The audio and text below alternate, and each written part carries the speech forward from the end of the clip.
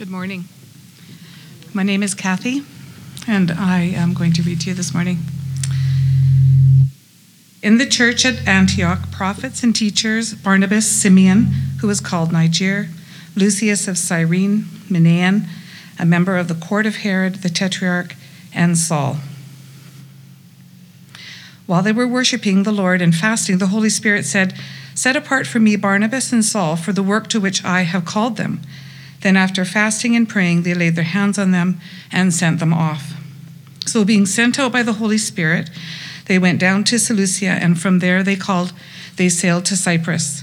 When they arrived at Salamis, they proclaimed the word of God in the synagogues of the Jews, and they had John to assist them. When they had gone through the whole island as far as Paphos, they came upon a certain magician, a Jewish false prophet named Bar-Jesus. He was with the proconsul Sergius Paulus, a man of intelligence, who summoned Barnabas and Saul and sought to hear the word of God. But Elymas, the magician, for that is the meaning of his name, opposed them, seeking to turn the proconsul away from the faith.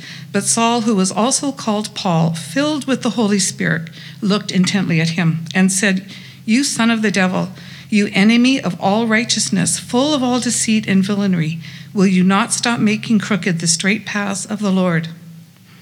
And now behold, the hand of the Lord is upon you, and you will be blind and unable to see the sun for a time." Immediately, mist and darkness fell upon him, and he went about seeking people to lead him by the hand. Then the proconsul believed when he saw what had occurred, for he was astonished at the teaching of the Lord. Now Paul and his companions set sail from Paphos and came to Perga in Pamphylia, and John left them there and returned to Jerusalem. But they went on from Perga and came to Antioch in Pisidia, and on the Sabbath day they went into the synagogue and sat down. After the reading from the law and the prophets, the rulers of the synagogue sent a message to them saying, "Brothers, if you have any word of encouragement for the people, say it." Paul stood up and motioned with his hands and said, "Men of Israel, and you who fear God, listen. The God of this people Israel chose our fathers and made the people great during their stay in the land of Egypt. And with uplifted arm, he led them out of it. And for about 40 years, he put up with them in the wilderness. And after destroying 7 nations in the land of Canaan, he gave them their land as an inheritance. All this took about 450 years, and after that he gave them judges until Samuel the prophet. Then they asked for a king, and God gave them Saul, the son of Kish, a man of the tribe of Benjamin, for 40 years. And when he had removed him, he raised up David to be their king, of whom he testified and said, 'I have found in David the son of Jesse, a man after my heart, who will do all my will. Of this man's offspring God has brought to Israel a Savior, Jesus, as he promised.' Before his coming, John had proclaimed a baptism of repentance to all the people of Israel. And as John was finishing his course, he said, 'What do you suppose that I am? I am he? No, but behold, after me is coming, of the sandals of whose feet I am not worthy to untie.' Brothers, sons of the family of Abraham, and those among you who fear God, to us has been sent the message of this salvation. For those who live in Jerusalem and their rulers, because they did not recognize him, nor understood the utterances of the prophets, which are read every Sabbath, they fulfilled them by condemning him. And though they found in him no guilt worthy of death, they asked Pilate to have him executed. And when they had carried out all that was written of him, they took him down from the tree and laid him in a tomb. But God raised him from the dead, and for many days he appeared to those who had come with him from Galilee to Jerusalem, who are now his witnesses to the people. And we bring you the good news, that what God promised to the fathers, this he has fulfilled to us, their children, by raising Jesus. As also it is written in the 2nd Psalm, 'You are my son, today I have begotten you.' And as for the fact that he raised him from the dead, no more to return to corruption, he has spoken in this way, 'I will give you the holy and sure blessings of David.' Therefore he says also in another psalm, 'You will not let your Holy One see corruption.' For David, after he had served the purpose of God in his own generation, fell asleep and was laid with his father and saw corruption. But he whom God raised did not see corruption. Let it be known to you, therefore, brothers, that through this man forgiveness of sins is proclaimed to you, and by him everyone who believes is freed from everything from which you could not be freed by the law of Moses. Beware, therefore, lest what is said in the prophets should come about. Look, you scoffers, be astonished and perish, for I am doing a work in your days, a work that you will not believe, even if one tells it to you. As they went out, the people begged that these things might be told them again the next Sabbath. And after the meeting of the synagogue broke up, many Jews and devout converts of Judaism followed Paul and Barnabas, who, as they spoke with them, urged them to continue in the grace of God. The next Sabbath, almost the whole city gathered to hear the word of the Lord. But when the Jews saw the crowds, they were filled with jealousy and began to contradict what was spoken by Paul, reviling him. And Paul and Barnabas spoke out boldly, saying, "It was necessary that the word of God be spoken first to you, since you thrust it aside and judge yourselves unworthy of eternal life. Behold, we are turning to the Gentiles, for the Lord has commanded us, saying, I have made you a light to the Gentiles, that you may bring salvation to the ends of the earth." And when the Gentiles heard this, they began rejoicing and glorifying the word of the Lord, and as many as were appointed to eternal life believed. And the word of the Lord was spreading throughout the whole region. But the Jews incited the devout women of high standing, and the leading men of the city stirred up persecution against Paul and Barnabas and drove them out of their district. But they shook off the dust from their feet against them and went to Iconium, and the disciples were filled with joy and with the Holy Spirit.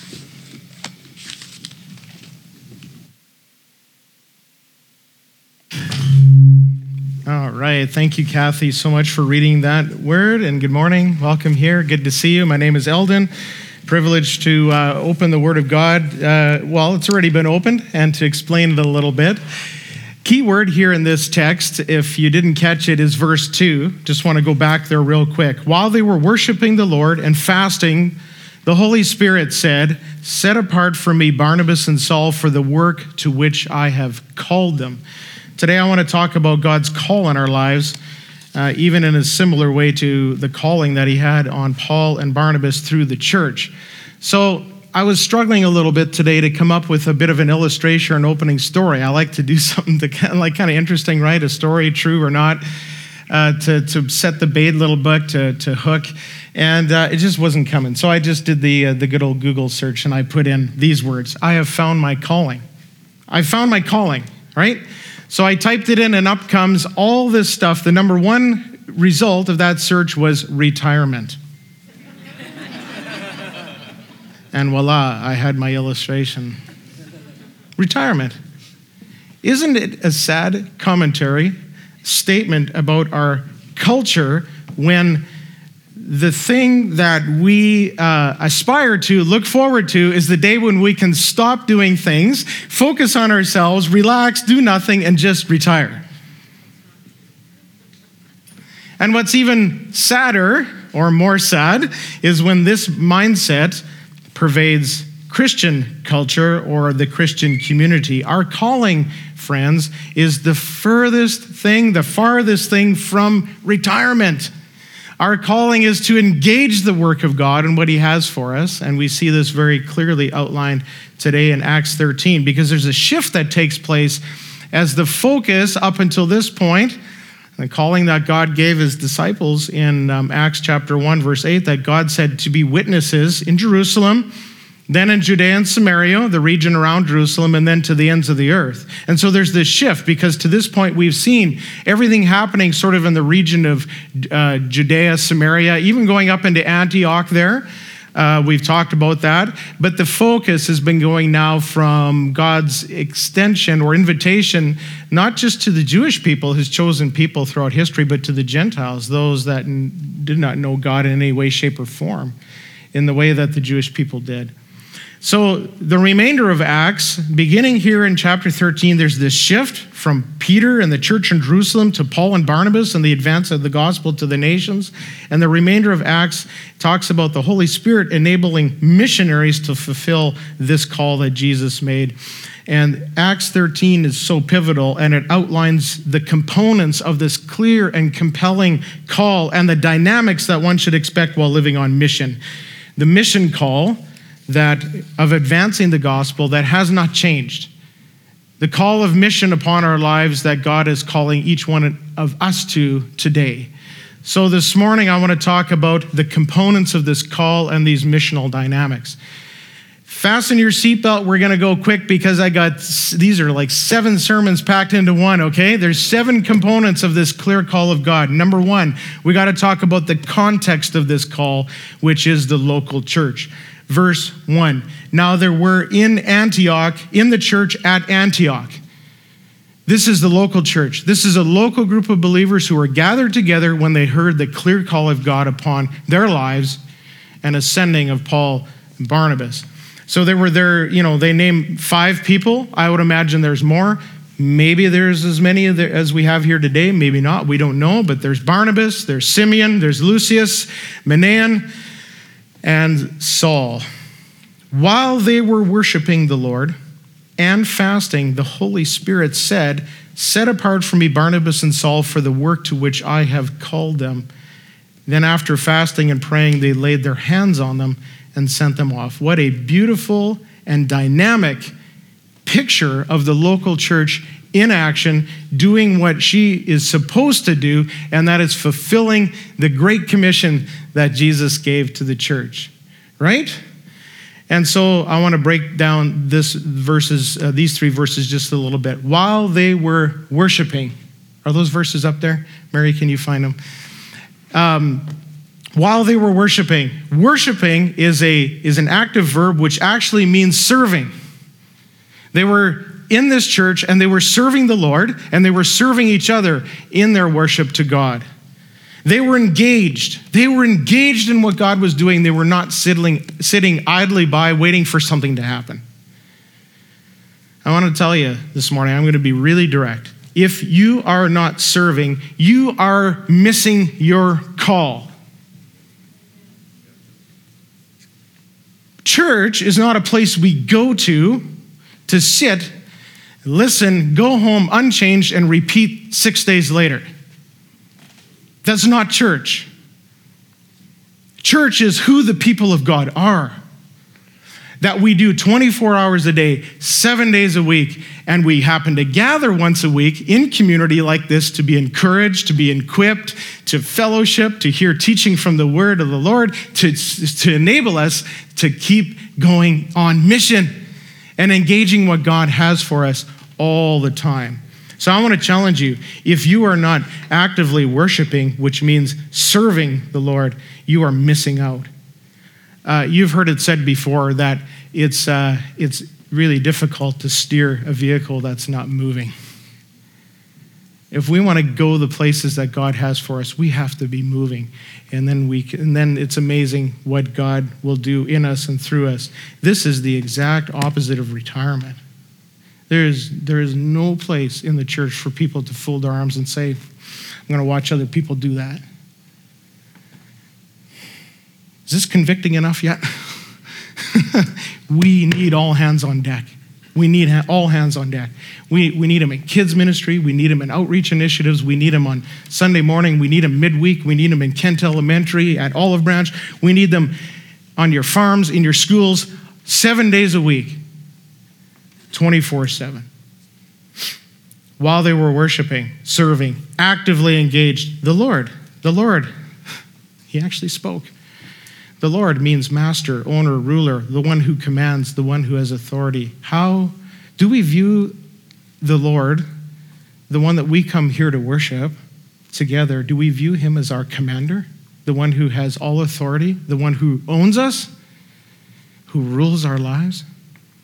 If we don't, we're not going to listen to him. And these brothers and sisters in the local church in Antioch were listening to the Lord, and they were fasting. You see, when we consider the Lord our master, our ruler, we set ourselves aside, and fasting only adds to that. Fasting is self-denial. Fasting means I'm no longer focused on myself. I don't have a retirement mindset about what I want to do with my time and my money and my leisure and my pleasure. We're listening to God about what he wants for our lives, and we're fasting to put ourselves aside so that we can clearly hear that call. And then the Holy Spirit said. That word said is amazing. 46 times this word is used, 46 times that this word is used in Scripture, it actually means called. While they were worshiping and fasting and praying, the Holy Spirit called. He said, he called.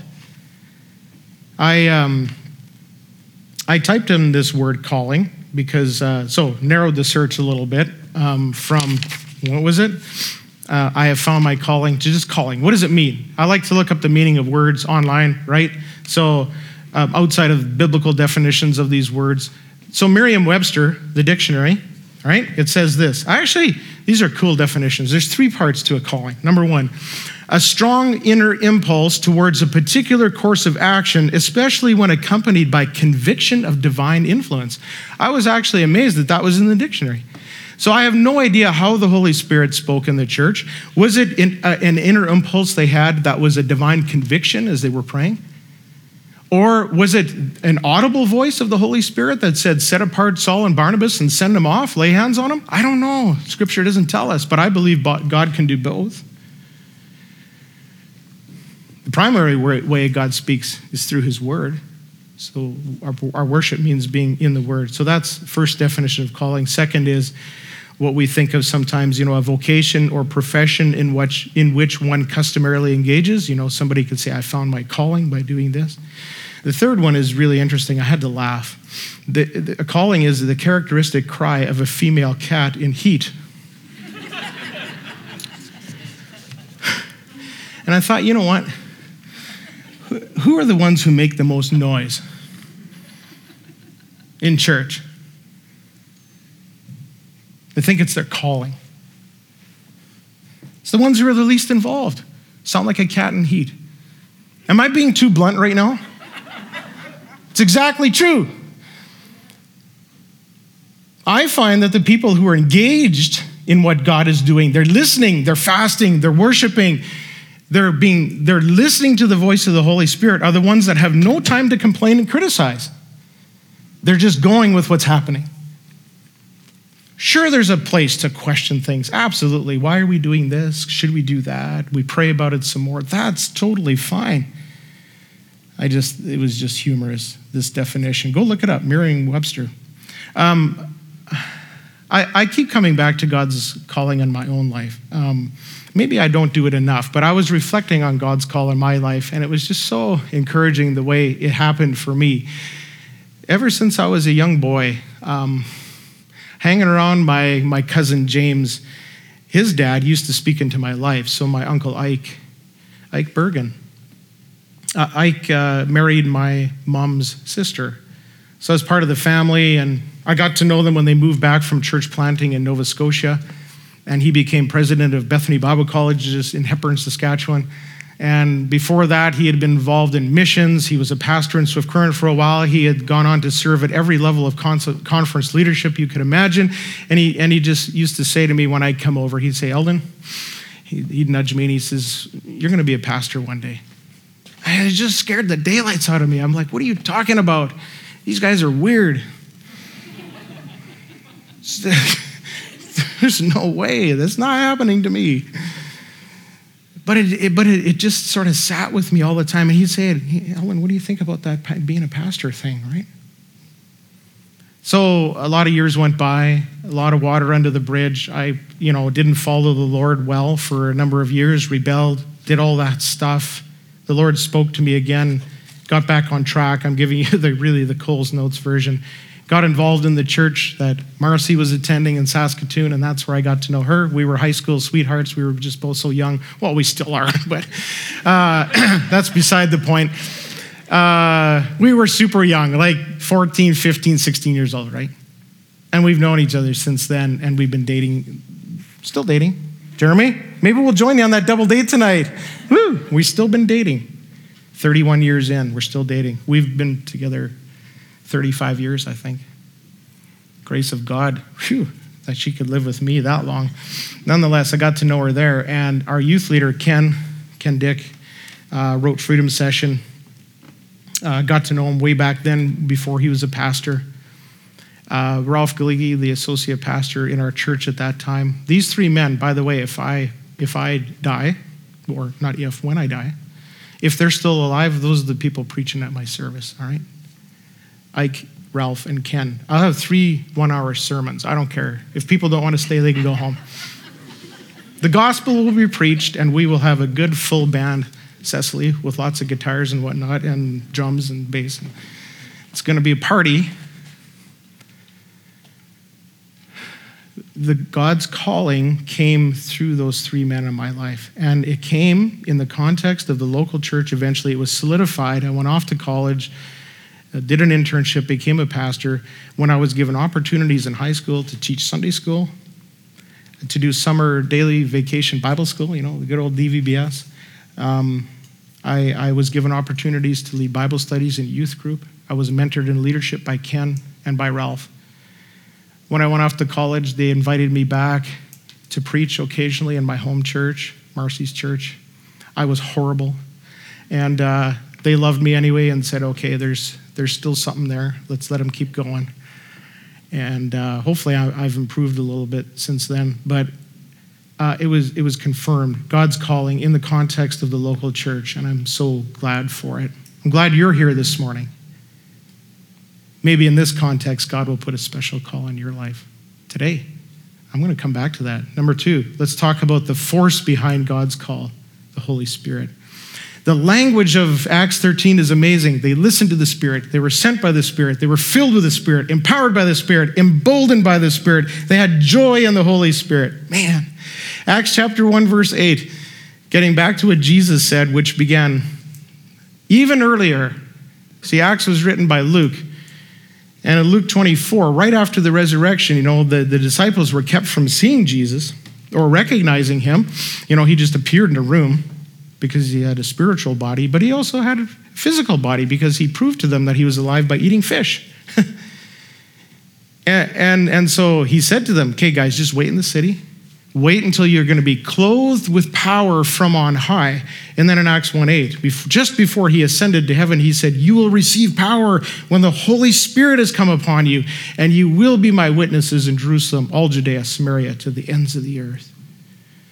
And that's why Paul said in Colossians, we proclaim him, warning everyone and teaching everyone with all wisdom, that we may present everyone mature in Christ. For this I toil. I'm not going into retirement.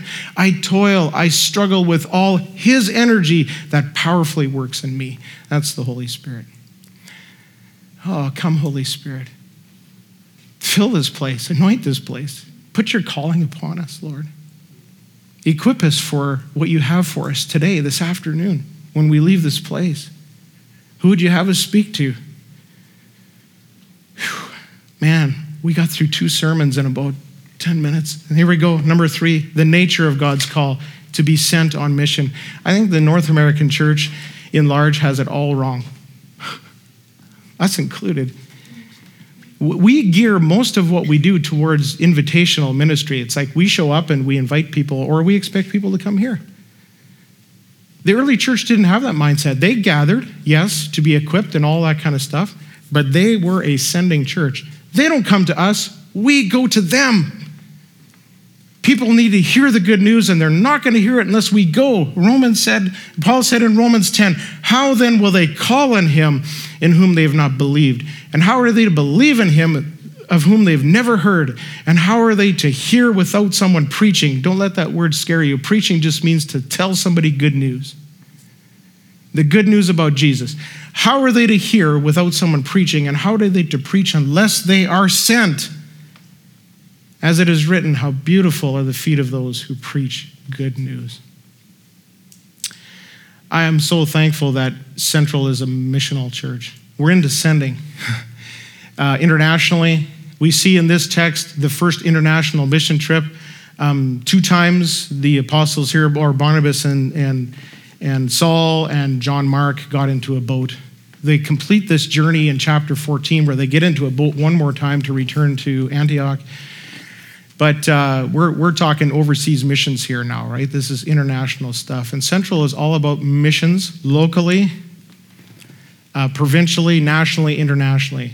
We want to see the gospel go everywhere. Specifically, God has called us to share the good news, the gospel, in the entire Eastern Fraser Valley for the glory of God and the good of all people. We want to see the gospel spread in this region where he has planted us, but we also send internationally.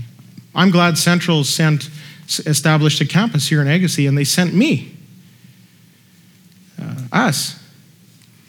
And then they sent somebody up the hill into Promontory, and then they sent someone to Lake Errock, and we're trying to figure that one out. And now we've sent somebody over to Harrison, and we're trying to figure that out too, Jeremy. And who knows where next. I keep telling Pastor Ron, I think we're going to Spuzham. I don't know, maybe as far as Boston Bar, Merritt, I don't know. Wherever God calls us, we'll go. But internationally, we've sent many missionaries over the years in our history. But right now, just this past week, John and Bonnie Esau, who were in Thailand, came home. Tyler and Cheryl came home from Africa a couple of years ago. They were our two sent international missionaries that we supported. We still support John and Bonnie, of course, like they just got back. So they're still on with Multiply MB Mission. And they still have things to do to finish their work. They're still equipping from a distance those that are in Thailand, in their region. And we're still supporting them. But technically, as a church, we have no sent international missionaries at the moment. Put that in your back pocket because I'm going to come back to it, all right? The purpose of God's call, number 4, is gospel proclamation. This is the reason. Paul, we're going to talk a little bit about spiritual warfare because we see it in this text. Man, Ephesians 6, he goes on and he talks about that our struggle is not against flesh and blood, but against principalities, rulers, and forces of evil in those places, heavenly realms. And then he talks about our spiritual armor to protect us that we use also to go on the offense, to do battle. And then he says, okay, now we need to pray. And we're not praying for cousin Johnny's kid is having a hard time in school, which is important, but that's not what he asked for prayer for, ever. The Apostle Paul, he said 2 things. He goes, pray that words will be given me so that when I open my mouth, I can proclaim the mystery of the gospel. Secondly, pray for me that I can do it boldly. Oh, we need prayer because we're chickens. At least I am. I don't know about you. Good sound effects there. I like that one. That illustrates the point. It's good. This is why we need the Holy Spirit. Now, there's a couple of things in gospel proclamation. I'm going to break it down a little bit. There's 2 things that are extremely important. We see them in this text when it comes to gospel proclamation. Number 1 is context, and the other 2 is the actual message of the gospel. So let's talk about context. Paul was a master of knowing his audience, his culture. He studied it. He knew it. And as a result, he knew how to speak into it. So just so you know how important context is, in the year 2000, 21 years ago, Marcy and I moved to British Columbia from Saskatchewan, from the old country to the new country. And I thought, my goodness, we went from a rural town in Saskatchewan of a population of 250. Surrounding area, another 250, we had 500 people in Borden. And we moved to Richmond. I thought, honestly, we're not even in another city, a province, country. We're in another planet here. Man, it was different. Talk about having to know your context. It's unbelievable. Man, I could tell you stories. Early on in my preaching, I used an illustration in my preaching about treating cattle before they went out to pasture for the summer. And I described in detail the process of what happens to these dear animals when they get put in the chute. And I had somebody talk to me afterwards and said, Eldon, you are on the West Coast. In Richmond, please do not talk about that again. Okay. Sorry. On the coast, you have breakfast, lunch, and dinner. On the prairies, you have breakfast, dinner, and supper. So when you got an invitation on the coast for dinner, you could show up, your guest could come 5 hours early. Where's the food? Right? You got to know your context. I remember when went and got our driver's license switched from Saskatchewan to BC. Oh man, they just about missed my motorcycle endorsement. I couldn't get the school bus one, which I was okay with because I knew I wouldn't drive out here probably. But the motorcycle, I was like, my goodness, I had to run back in and say, just put it on. She said, I was just about to enter it in the computer and you're lucky, otherwise you would have had to do the test all over again. I'm like, oh, get it on there. Can't go without a motorcycle. But anyway, when we were doing the paperwork, Marcy will remember this, lady looks up from her computer, she goes, so have you noticed a flashing green light at a traffic signal? I'm like, no. Marcy's like, elbowing me in the ribs. She goes, you haven't noticed that? And the lady looks up, you haven't noticed that? She goes, if there's a green light that's flashing, that means that somebody had pushed the crosswalk button or whatever. There's a pedestrian likely still near the intersection somewhere, so it warns you just to be careful. She goes, you don't have those in Saskatchewan. She's absolutely right. So you have to know your context. Paul was a master of context. He knew he was talking to, and he did it here so beautifully when we'll get to that, when he shared the gospel, because he had Jewish context, and then he also had Gentile context, and he tailored the message accordingly. Hudson Taylor, when he went to China in the 1800s, he was criticized for dressing in traditional Chinese garb.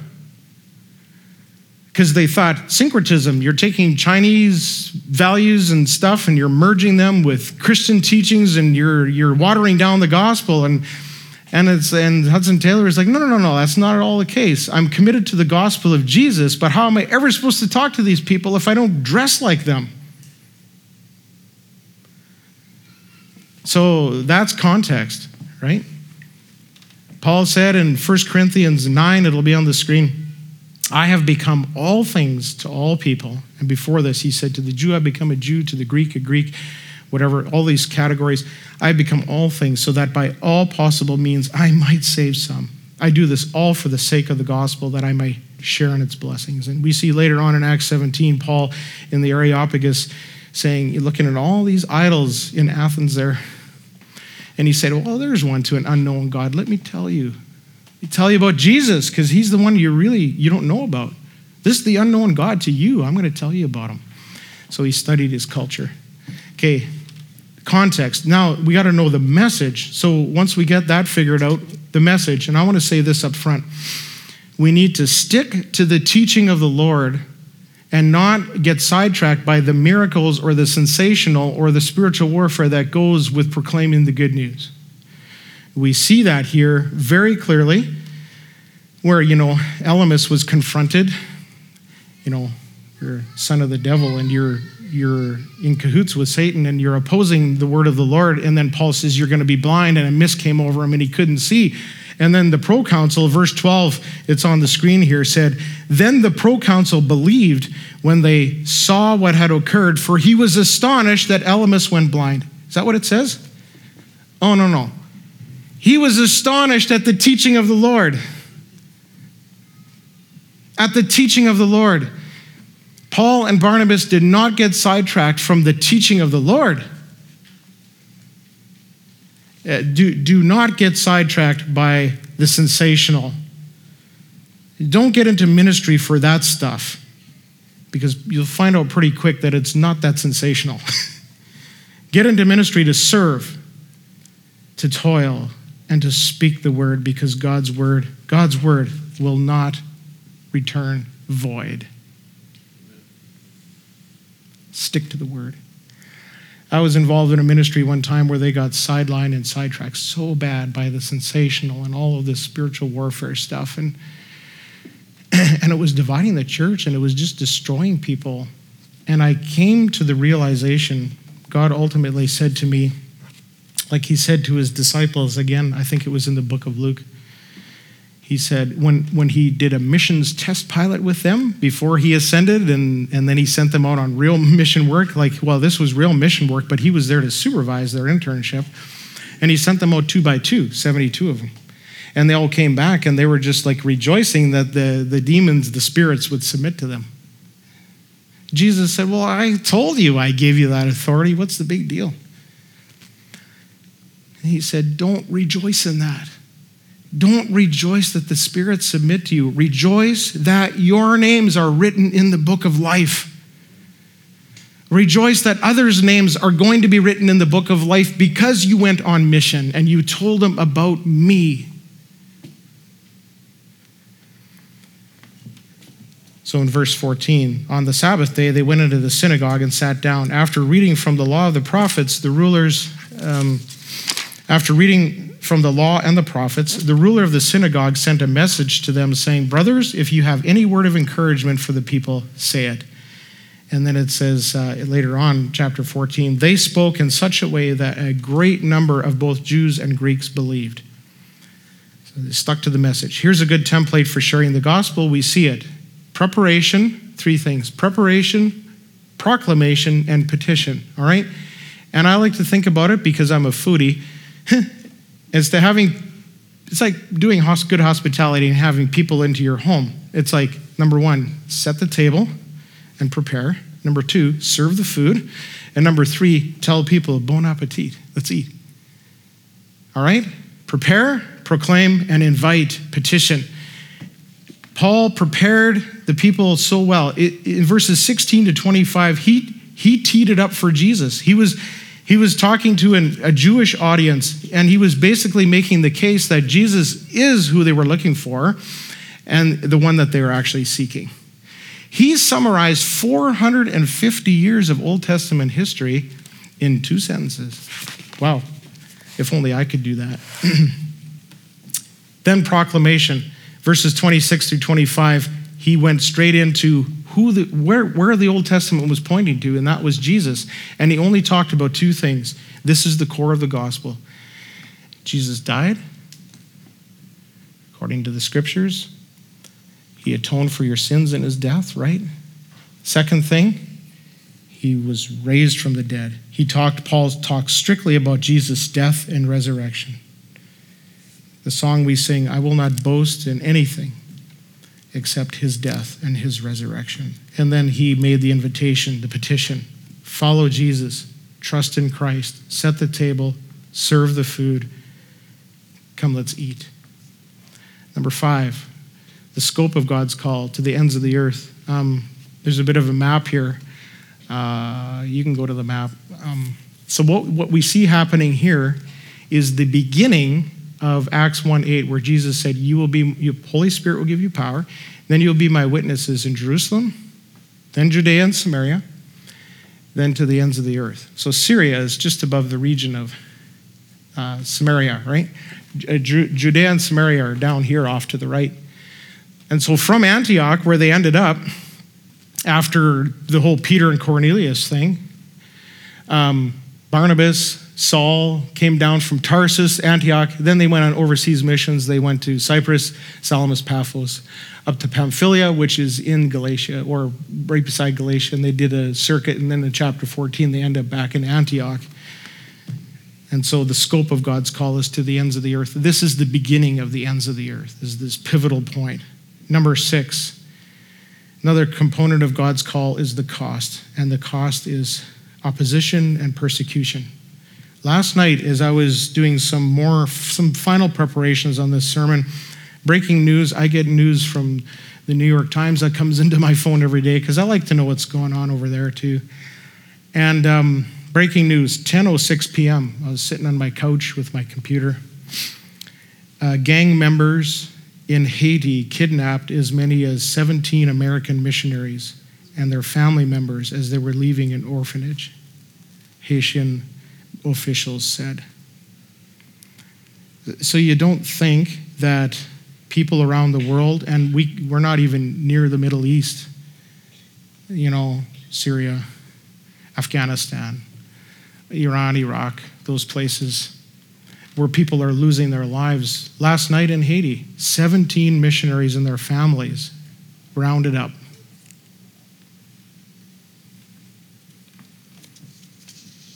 And here we sit in freedom, in peace. Oh, yeah, there's unrest, but we make small things, big things over here.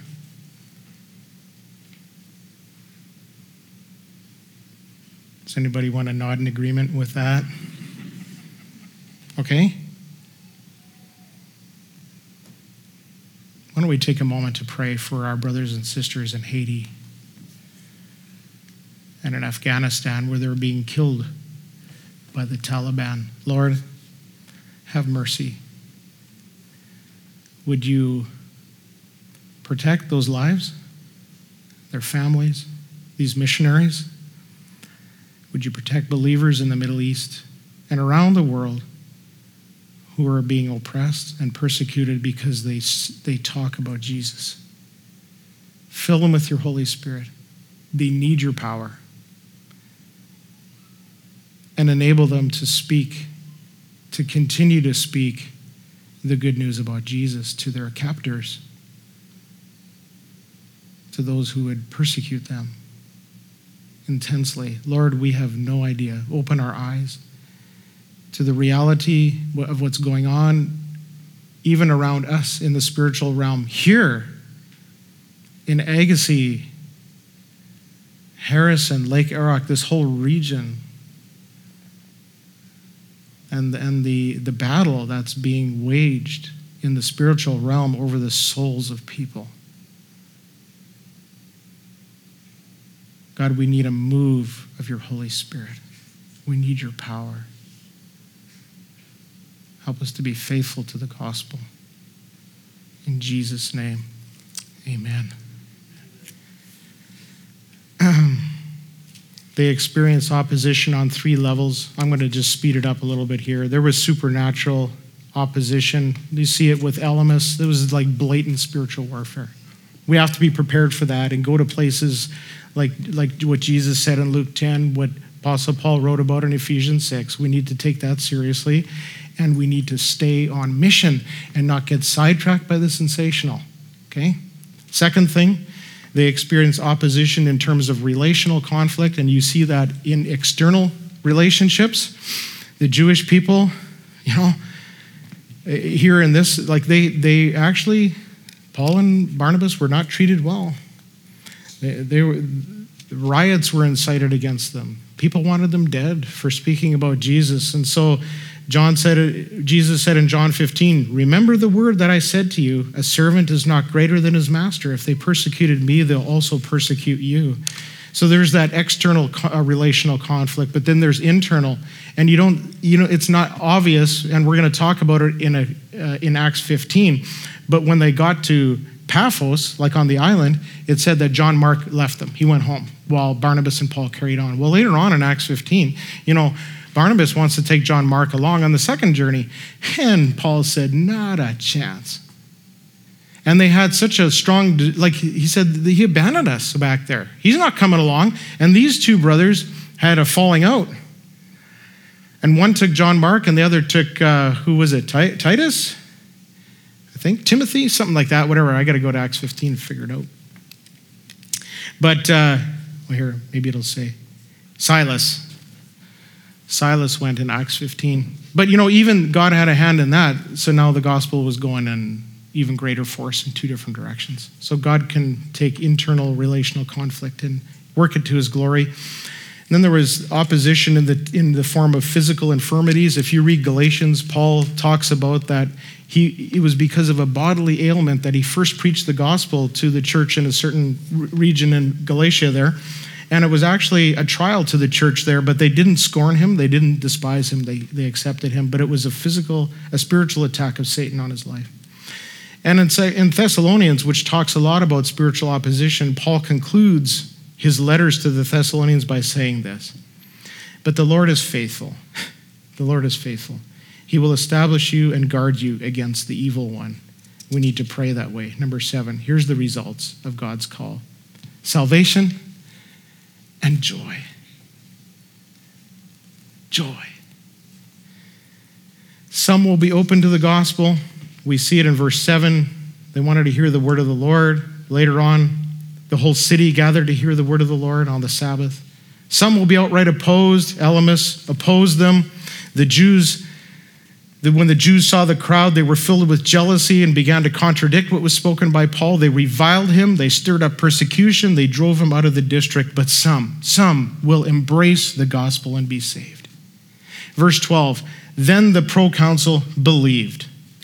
Verse 47, for the Lord has commanded us, saying, I have made you a light for the Gentiles, that you may bring salvation to the ends of the earth. And when the Gentiles heard this, they began rejoicing and glorifying the word of the Lord. And as many as were appointed to eternal life believed. You know, God's salvation call is God's call. Our call is to proclaim the gospel so that people can respond. And the word of the Lord was spreading through that whole region. And it doesn't matter whether some are interested or open, whether they're outright opposed, or whether some will be saved. We preach to all.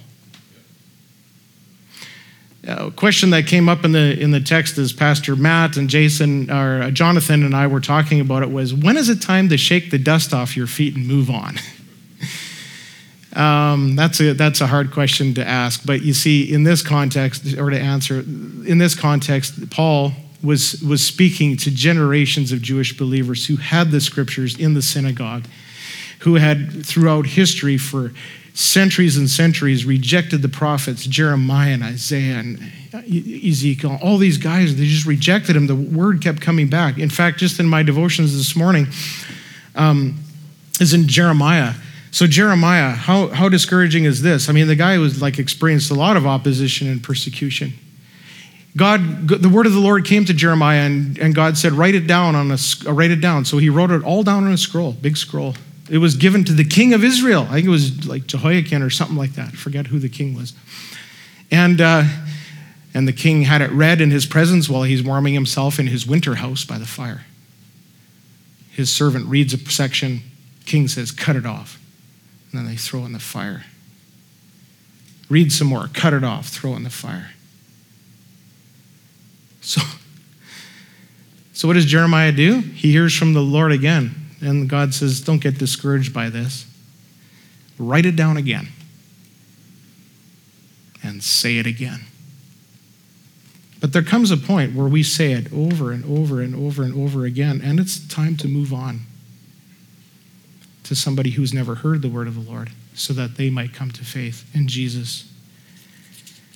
And the disciples, verse 52, were filled with joy and with the Holy Spirit. They rejoiced in their sufferings. They rejoiced because they kept their eyes on Jesus, the author and perfecter of their faith, who, for the joy that was set before him, endured the cross, despising the shame, and is now seated at the right hand of the throne of God. Listen, seeing someone put their faith in Christ is worth every bit of suffering and opposition. Because that's what matters. How do we apply this? A few ways. Real quick. I said I'd come back to the mission call. Maybe this morning you have heard the call of God through the Holy Spirit to your heart, saying, maybe it's time for me to be sent. If you've heard the mission call of God on your life, don't ignore it. If God is asking you to go overseas to share the good news with those who have never heard, let's start talking about it. Be a Tyler and Cheryl and respond and say, I heard through the message when Ricky and Karen Sanchez came and spoke, and I want to explore this. Have you heard this morning the gospel call? Are you saved? Do you know the Lord Jesus Christ in a personal way? Have you trusted in his finished work on the cross to take care of your sin? Have you repented? Have you said, I put my faith in Jesus? And if you have not, I implore you today, do not leave these doors without responding to the gospel call in your life. Come and talk to me. Come and talk to Jeremy or Cecily or whoever. Bill up here, he's got an empty chair beside him. He'll talk to you about the Lord. I know he will. Respond to the gospel call on your life. I'm going to conclude with these verses. It's on the screen. Paul said to the church in Thessalonica, he said, to this end we always pray for you, that our God may make you worthy of his calling and may fulfill every resolve for good and every work of faith by his power, so that the name of our Lord Jesus Christ may be glorified in you, and you in him, according to the grace of our God and the Lord Jesus Christ. To this end. Well, what does that mean? If you go back to verses 5 through 10, I'll tell you what that end is. Paul said that apart from Christ, people will suffer the vengeance, wrath, and punishment of eternal destruction away from the presence of the Lord. Apart from Christ, people will perish eternally. To that end, we always pray for you that our God may make you worthy of his calling and may fulfill every resolve for good and every work of faith by his power, so that the name of our Lord Jesus Christ may be glorified in you and you in him, according to the grace of our God and the Lord Jesus Christ. To that calling. Friends, I want to tell you, this is very real. This is not theoretical. And I'm going to end this sermon with an announcement and with prayer. On October 4th, Gary Weber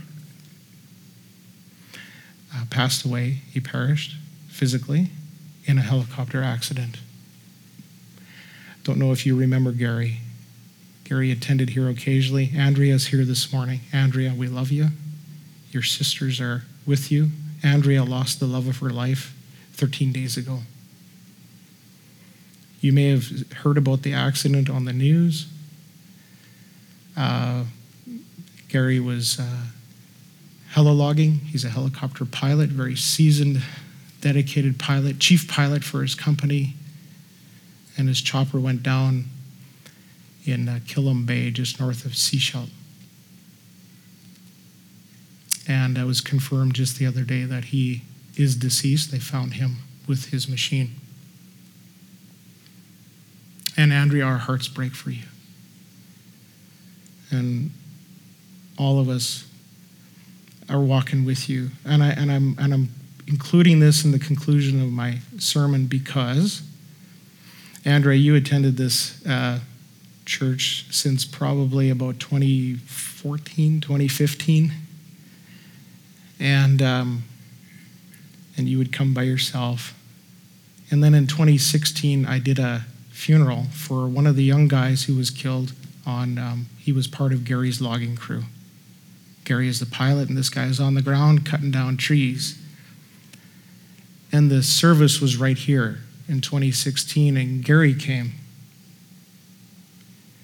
And to support his friends and co-workers and the family.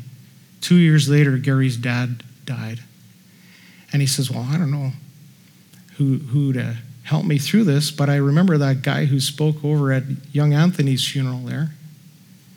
And so he phoned me up, and I went and visited you, Andrea, and Gary. And we spoke the word of the Lord. And Gary's heart was open. He came to church April 1st, 2018. And at the end of that service, at the back, he prayed to receive Jesus. And then he wanted to make sure it was real. And so over in the foyer, he says, Eldon, we need to do this again. And we prayed again for him to receive Jesus because he wanted to make sure that this was real and that he knew what he was doing. And oh, Andrea, our hearts break for you, but our hearts rejoice with you. Because to that end, Gary heard the word of the Lord, and he is not suffering that eternal punishment. He's with Jesus. Let's pray. I want to pray for you, Andrea, and for this word that we heard today. Oh, Lord God, we need your mercy. We need your grace. Andrea needs your comfort, and her sisters who are here supporting her. It's a time of great, deep and great sorrow and suffering. But our hearts, my heart is warmed and encouraged that I know whom Gary trusted and believed in. And I am so encouraged by the open doors for the gospel that you have given Andrea already to speak to those that he worked with. So God, glorify yourself in this. In the midst of the pain, in the midst of the suffering, glorify yourself that people might come to know Jesus. Lord, help us to be faithful to the gospel. Affirm the call of God in our lives, not to leave this place thinking that this is all theory, that this is just a game. It is not. This is real. There's eternal consequences at stake. And so remind us of that. Impress it upon our minds and our hearts today and in the days to come. In Jesus' name we pray. Amen.